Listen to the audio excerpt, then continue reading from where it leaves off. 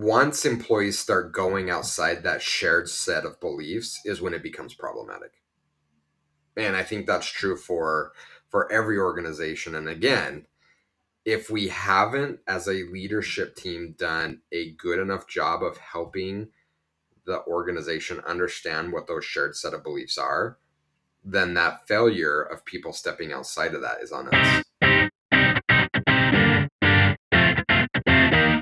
Welcome to 33 Tangents, a weekly podcast featuring a rotating panel of co-hosts that all work together in the same company but live in different areas of the world. The discussions cover a wide variety of topics from digital analytics to working remotely to current happenings in business and technology.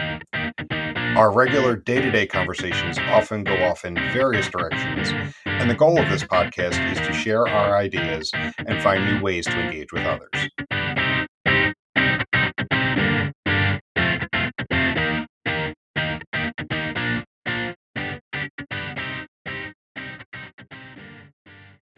So I've been fighting something the last couple of days, so my voice is a bit raspy at the moment.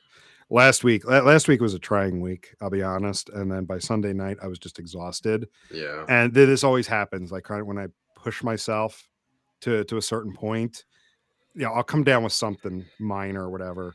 Well, But your body loses some ability to fight off some minor exactly. colds, right? So Yeah, and so it's interesting because I was chatting with someone on Twitter and they're like, why is it that going into a weekend I always get sick? And it's like you sit there and push yourself and push yourself and push yourself, and you're like, I've spent everything I had, and your body's like, all right, I'm done. Yep. I can't fight this cold. So it's no wonder that tends to be the timing. Yeah.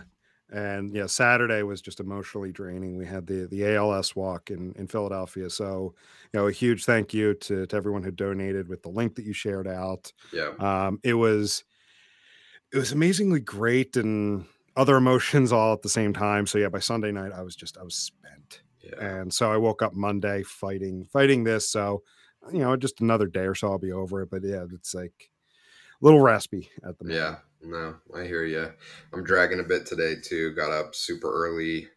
I think there was a sound, or I thought I heard a sound. It's one of those things that's like, you don't know if you dreamt it or you heard it and it crept into your dream, but I heard some kind of sound and I thought, was it someone breaking in the house? What's going on? And I was like jacked on adrenaline at like 4:30 this morning and I just couldn't calm it down and go back to sleep. So I'm dragging a bit. I'm on my second coffee, which I just picked up a cold brewer based on John's recommendation. And I made my first batch yesterday. So I'm quite impressed with it. Nice. Yeah. Have you ever had a cold brew? Oh, I've had tons of cold brews. Okay. Never made it myself, so I am actually quite intrigued. Yeah. It was so I bought a real compact version, the OXO compact cold brewer. And it brews about 16 ounces of concentrate, which I think is probably enough for 5 or 6 drinks. Okay. And I let it brew for about 16 hours.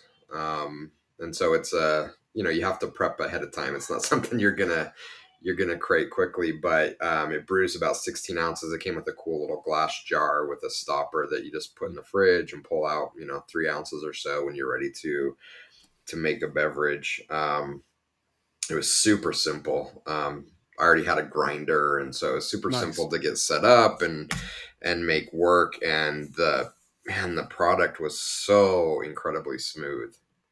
Like, this is smooth coffee, and it really, at least with these beans that I picked up, like the fruity kind of profile of it really popped, which tends to get overrun a bit if you do something like espresso. You tend to get like the darker chocolate kind of notes with espresso, but this like is very like robust fruitiness. It's very interesting. So anyway, doing some cold brew right now. Nice. Yeah. Hopefully that puts some caffeine into the veins and helps power through the day.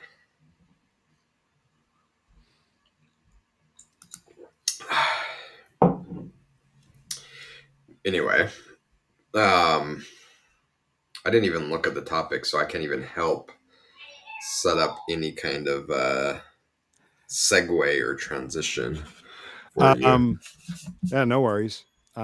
So this came from a Twitter thread from early October.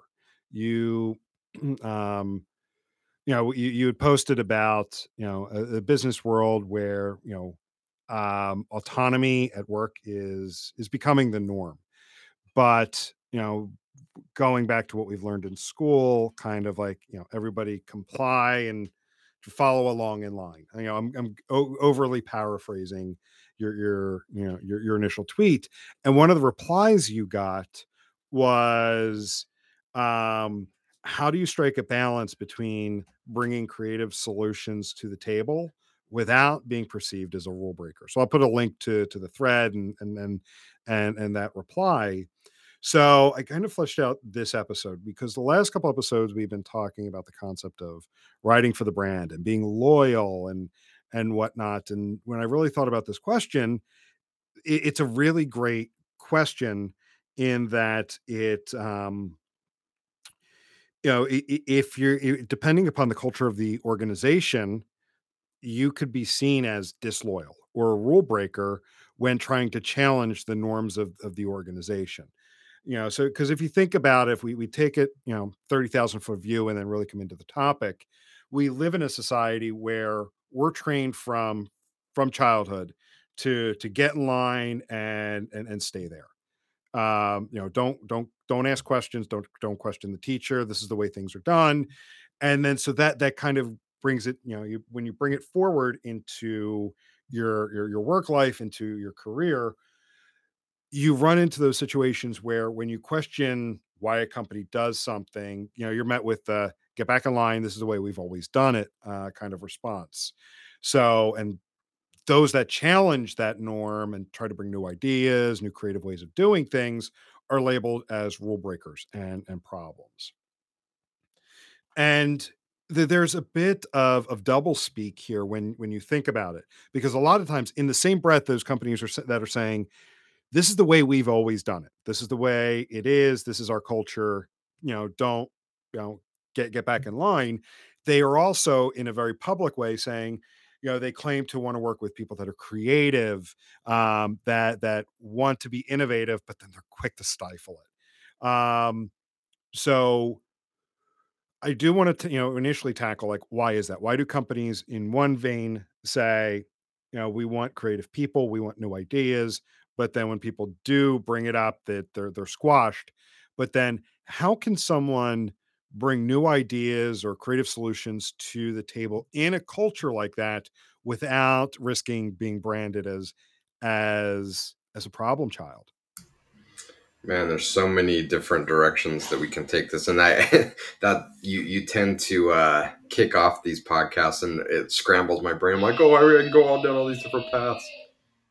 My 6-year-old is raging out, and so let's take it from your question as far as I think you said something like, why do companies say they want creative thinkers, but then they stifle that creativity? Uh, I think it happens for probably two primary reasons, and we see this more in larger organizations. Primarily because as you scale and grow an organization, it becomes more and more challenging to control the workforce, right? If you have a team of 10, it's a lot easier to kind of control what the group is doing versus a team of 10,000. And so oftentimes when companies scale, what they end up doing is most of their decisions are based from a place of fear. The what if our employees do X? And it's always, what if they steal from us? What if they take advantage of us? What if they don't work? What if they, all these what ifs of negatives. And because of that, they put in a tremendous amount of bureaucracy and red tape and controls to, as we've talked about many times on the podcast, manage to the lowest common denominator. And they may say they want, and they really do, I think they really do want creative thinkers, But when you're in a situation where you have to manage to the lowest common denominator, it's hard to do that without putting in a set of very rigid and stringent controls for how that operates. I think the second part of that conversation, which isn't a separate notion, I think plays into that, is lack of clarity around the values of the company. And by that I mean that um, it's hard to give employees autonomy to work within a set of bounds if they're never given the boundaries. And I think that really is a huge part of the problem. Okay, hold on. I gotta go tell him to stop reaching out. Okay. He's learning keyboarding, and he's playing a Frogger style game to learn the keys. And when he gets hit by a truck, you can hear the result. Nice. It's awesome though for at 6 to be learning keyboarding. He's going to be better than I am. I think when I really focused on it, I topped out at 124 words a minute, my typing speed, which I was quite impressed with myself for. I took keyboarding, I think it was junior year of high school as an elective. Yeah. And I want to say it was probably the best thing I did in high school because it's a skill I use to this day, Yeah. 25 years later. And I would recommend that to anybody taking, because it was an electronic typewriter. And Same. at times we actually had the thing covering the keys so we couldn't look down. And it was, this older woman, and she would just walk up and down the aisles. I think I may have mentioned it before, like on early episodes. I think we And may be have like, been in the same class. yeah, E space, E space, capital E space, Yeah. doing that. And Yeah. but I'll tell you this, it's a skill I use to this day Oh yeah. and can actually type without looking at the keyboard. Yeah. So it's awesome that he's learning. So and combining that with him learning how to spell. I'm looking forward to that because he plays a lot of games on Roblox, and he tries his hardest to search for things based on how he's spelling it. And sometimes he does a good job and sometimes he doesn't. So he's always like, you got to come in here and spell this. So anyway, he's learning a ton. And it's good stuff. So shifting back to where I was, it's really hard for employees. And when we say think creatively, what we aren't saying is just go do whatever. And I think that that's a big misconception. When we want people to be creative, when we want employees to be creative, we're not saying be completely outside the bounds. We're saying, at least what I'm saying, at least from my perspective, what I see the most healthy companies doing is saying, here's how we operate, here's our morals, here's our ethics. Within that sphere, you have full autonomy to be creative, to figure out how you want to get to an answer. To me, that's where the power is. And I think the disconnect is that companies, when they think about creativity or allowing employees that autonomy, think, well, we can't trust them to do that. And again, a big part of that is culturally, do we operate out of a place of fear? And managerial and leadership perspective, it's probably dictating that we haven't done a good enough job of helping our team understand why we're in business. What is our purpose? What are our morals? What are our ethics? Because if we had done a good enough job, then we should trust that the people we hire will find solutions and be creative within those boundaries that we've set for them. I could take that two different ways.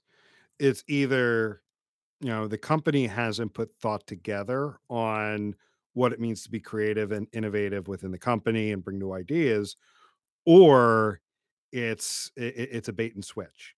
We're telling you during the interview process, the candidate evaluation process, or even just marketing to make ourselves look like a cool place to work and buy products from, but we're really not that way. For sure that happens. I think that probably happens at lots of companies at lots of levels where there's a sense of window dressing that has to be put out there. For sure that's happening. But I think that's more of an amplifier than the core root of the problem. Again, I think the core root of the problem lies in in really understanding why we do what we do and what our boundaries are, and then having the trust in our employees to have the autonomy to operate within them. Everything else is kind of a reflection of that lack of clarity around our role and why we ultimately are doing what we do.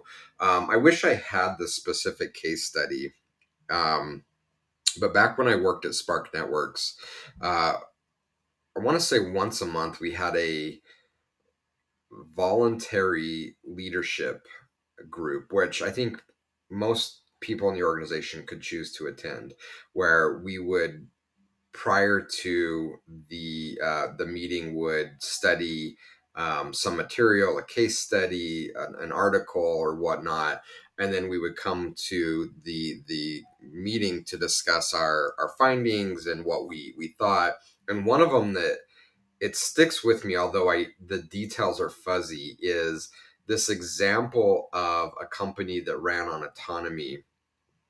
And the case study was really about this company being incredibly transparent and clear on what their morals and their ethics were, and then allowing their employees to make decisions on their own that aligned with that. And the reason why I think this resonated with us, because a big component of our business, we had a call center supporting our customers, and we studied so many different examples of call centers, and I'm sure we've all seen it, where you talk to a call center rep and you can tell they have zero autonomy, zero authority to do anything other than read a script. And there probably has been a few outliers in your experience where you've talked to someone in a call center where you're like, wait a minute, this person really is trying to understand my problem, and it's clear that they have some freedom to help me solve my solution. And it was that latter scenario we were studying, and to understand how it works. And the CEO of the company said something like, I didn't have to do much other than to say, this is what we believe in, and I trust you to make decisions to support that model or that set of beliefs. And it was such a strong statement to me, and so simple yet powerful, that really that is how you can build a scalable organization where you allow your employees to be autonomous, but you have a set of controls to make sure they're autonomous within the culture that you are trying to create in your company. And it's always that example has always stuck with me. Yep. And Tim Ferriss has a section in his book 4 Hour Work Week, because that's what very similarly that always stuck out to me about it, where he was talking about how he outsourced his call center for like one of the first products he had sold and had an e-commerce site for, and he had found that there was constantly things being escalated and stuff that he's like, when he started looking at it broadly, he's like, these are things that could easily be solved by the call center rep. But when he dug deeper, he found like that they didn't have the autonomy, and in fact had like a very low threshold for which they could help. I think it was like something like $25. Anything over $25 to help make the customer happy, they had to get approval for.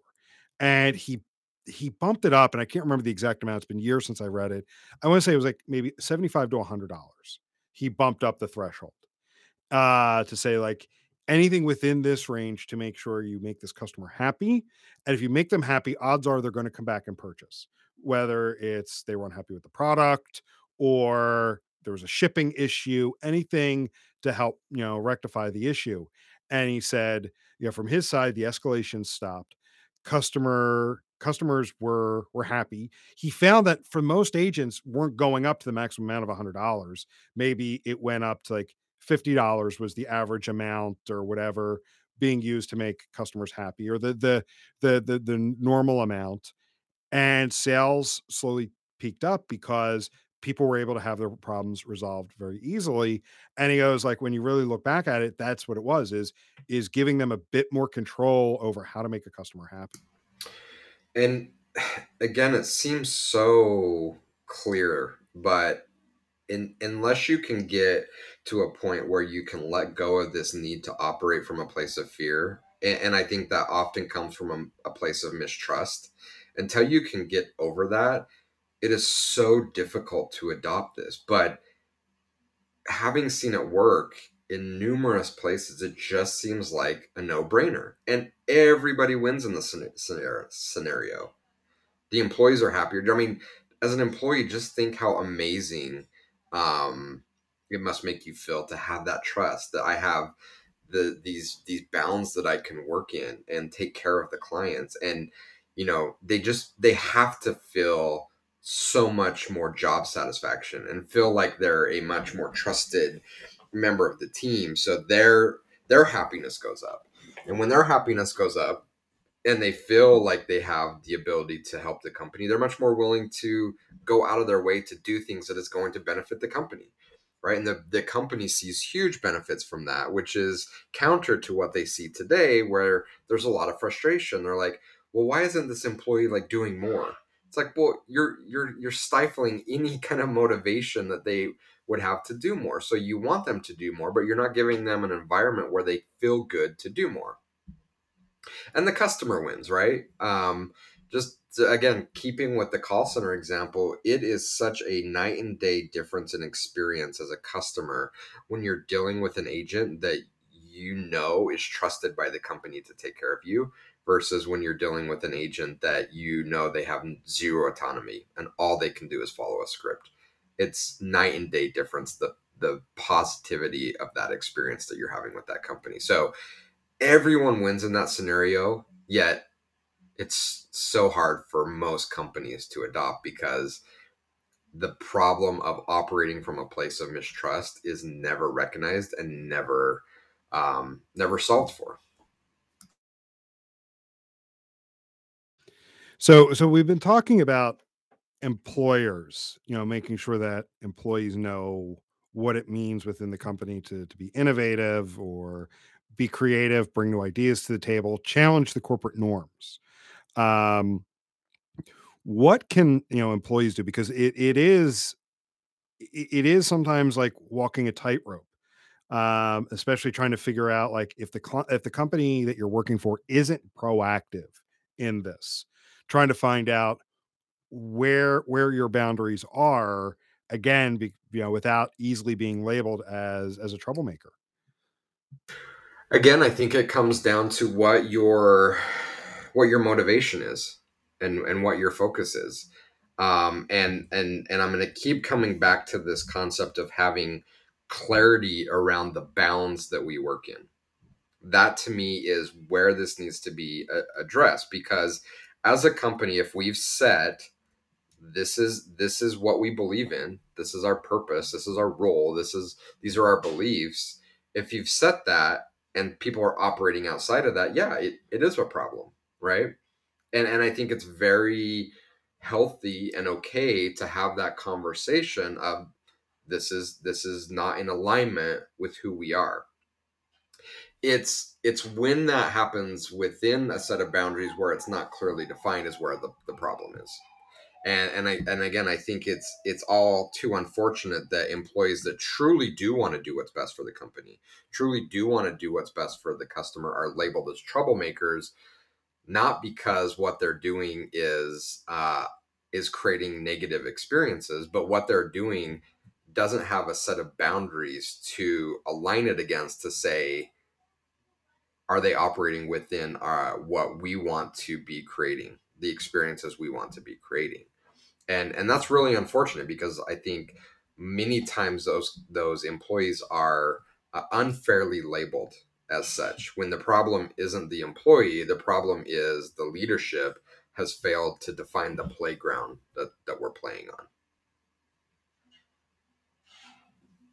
And to go back to, was it last week where we started to layer in some sports analogies? You can look at this from a sports lens. So you know you can say, let's say we have an NBA basketball team.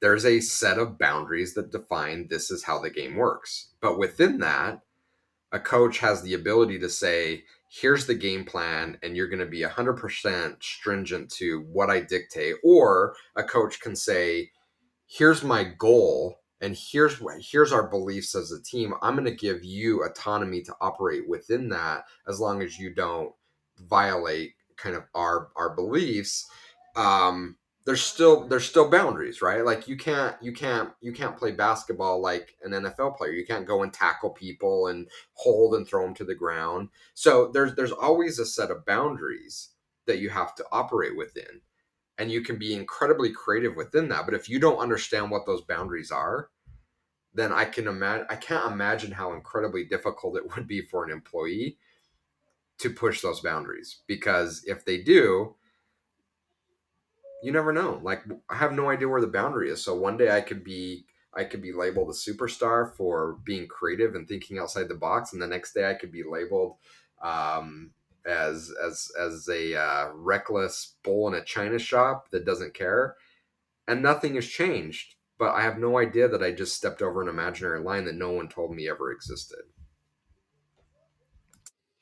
Now you made me think of something using the sports analogy.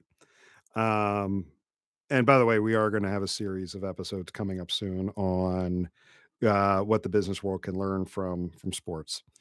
Uh, that being said, we've talked so far about maybe people who are creative and cause trouble when they don't necessarily want to. But when does an employee, or I keep saying employee, but like when does a person as part of an organization cross that line and become like a true troublemaker within an organization? I'm going to go back to like a shared set of beliefs. And when we there's a few episodes ago where we really started to dive into some of the components of the Cowboy Code. And thank you for sending me the book, by the way. Um, Once employees start going outside that shared set of beliefs is when it becomes problematic. And I think that's true for every organization. And again, if we haven't, as a leadership team, done a good enough job of helping the organization understand what those shared set of beliefs are, then that failure of people stepping outside of that is on us. If we've done a good enough job in clearly defining what those shared beliefs are, then the employee has to share in that blame of stepping outside those bounds. And really, this needs to start as far upstream as possible. And back to your question or statement around, how much of this is positioning or kind of bravado and hiring and trying to impress. Yeah, I think that unfortunately sets some misaligned expectations from the very beginning. You said one thing, now I'm hired, and now you're saying something else. And so I really think the onus needs to be on recruiters and organizations to be much more transparent in who they really are, and be comfortable in being transparent in what they are and what they believe in. And that's scary for organizations because they think, it's going to turn people off. And it does. But it also attracts people where they're in alignment with what you do, your purpose, your reason for existing. And so I really think this needs to start before employees are ever hired. This needs to start in how companies talk about what they do, why they do it, their role in the world, and it needs to continue through the hiring process. Get rid of this idea that you're trying to, put on a, what is the term, dog and pony show, to try to convince employees that you're the right place. Just be who you are. Be authentic. And will it turn people off? Yeah. But it's going to turn the people off that are not a good fit for how you operate. So why not figure that out before you even hire them? Because if you're going to do this, you called it a bait and switch, you're setting everybody up for failure, because you're saying one thing, you bring an employee onto the team, and now you hold them to a completely different standard than you set publicly and through the hiring process. And that's 100% on leadership. So one more thing to start wrapping us up on, for this topic. And I think we may have touched on it briefly in the beginning. And I know we've touched on it here and there, over over the course of this podcast. But the thing that everybody has heard, this is the way we've always done it. And that in this case being used as a tool to prevent change, you know, squash new ideas or whatever. Why is that something people trot out? It's comfortable. right? I Yeah. mean, but by nature, humans are. Um, I don't want to say we reject change, but change makes us uncomfortable. It puts us in a spot where we're uneasy. And so, if we can try to keep things the way they always are, then we at least kind of trick ourselves mentally to feel like we're more comfortable. But it's so far from reality that if we buy into that notion, we're setting ourselves up to go down a path that is 100% of the time going to end in failure.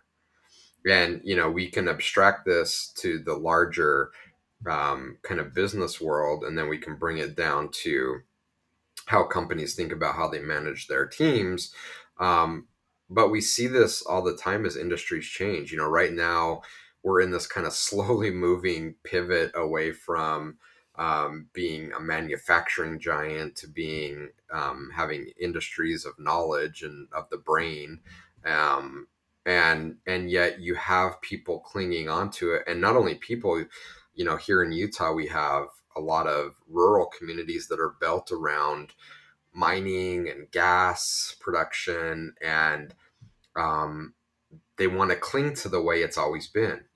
Like, this is the way it's always been. The boys go to work in the oil field, and we have this quaint main street, and we want to cling on to that. I'm like, but you can't, because everything is always changing. In Buddhism, there's a concept that the only thing that is consistent is impermanence, meaning nothing is permanent. Everything is always in a constant state of change. And we're fooling ourselves to think that we can cling on to the status quo, because it's a phantom, it's a ghost, it's not really there. Everything is constantly changing, but again, it's our default state because change is scary to us.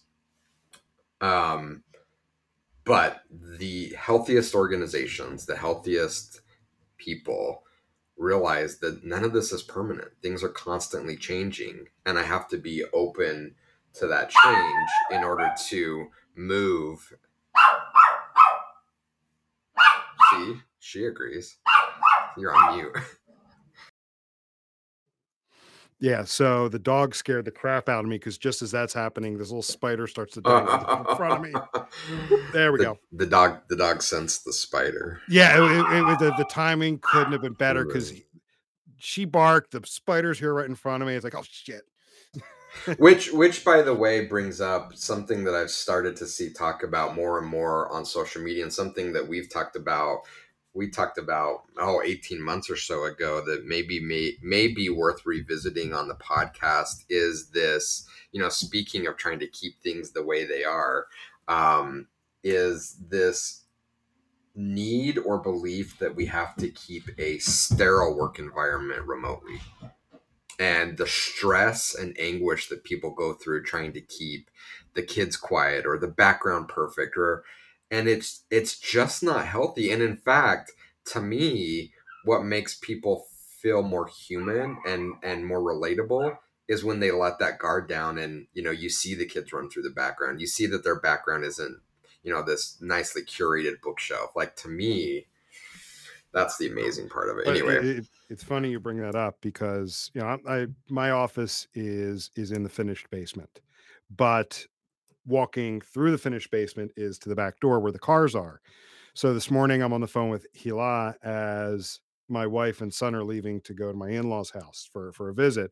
And as he's walking by, he yells real loud, "Bye, Daddy." So of course, overhears that. And then about an hour ago, I was interviewing somebody, just as they got home, and he runs in, "Hi, Daddy," and she starts laughing. On the other hand, I'm like, "I'm sorry, my wife and son just got home." She goes, "No, no, no, it's awesome." Yeah, it really Um, is. It really you is know, awesome.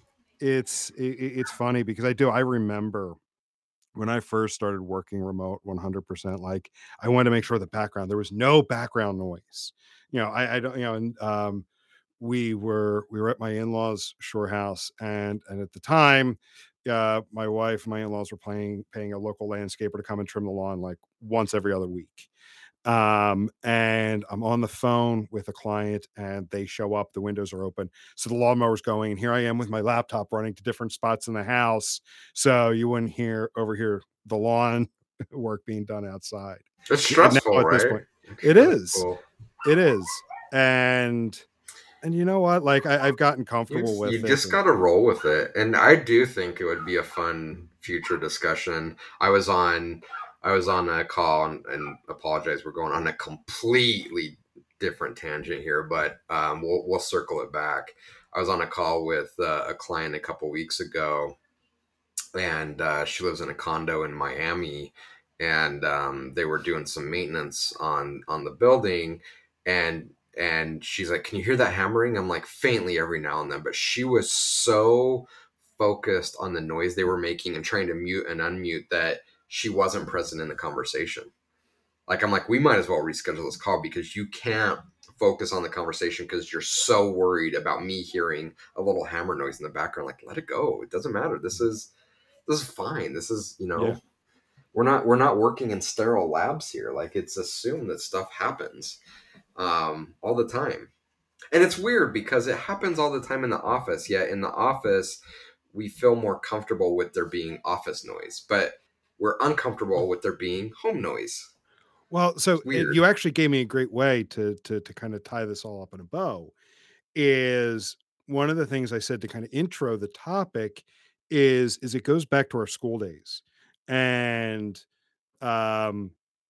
with school, kind of like everybody stand in line, everybody get in line, everybody sit at their desks, and it's quiet time. It's this. And now, granted, you need some of that to manage a room full of children, but that way too is, I get it, it's something where we're trained from those early days that if we're not in a formal environment with these formal rules of everybody sits in their place, the places are all in line, and everybody's quiet and whatnot, that we're not actually being productive. We're not learning. We're not doing our work, whatever that is.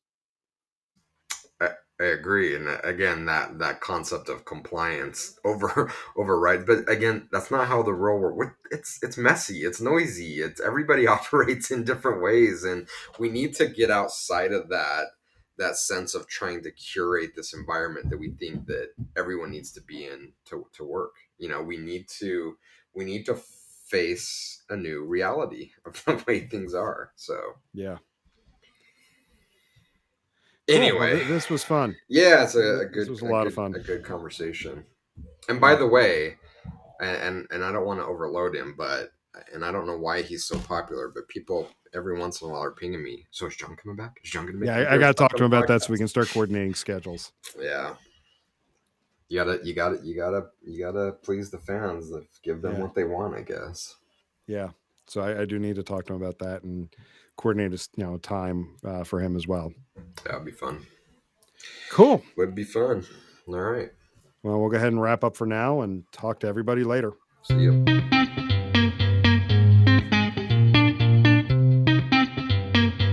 Thank you for listening to this week's episode of 33 Tangents. If you enjoyed what you heard, please rate and review the show on your favorite podcast aggregator so others can find us. If you would like to reach us, you can do so by emailing podcast@33sticks.com or on the web at 33tangents.33sticks.com. 33 Tangents is a production of 33 Sticks, an analytics boutique.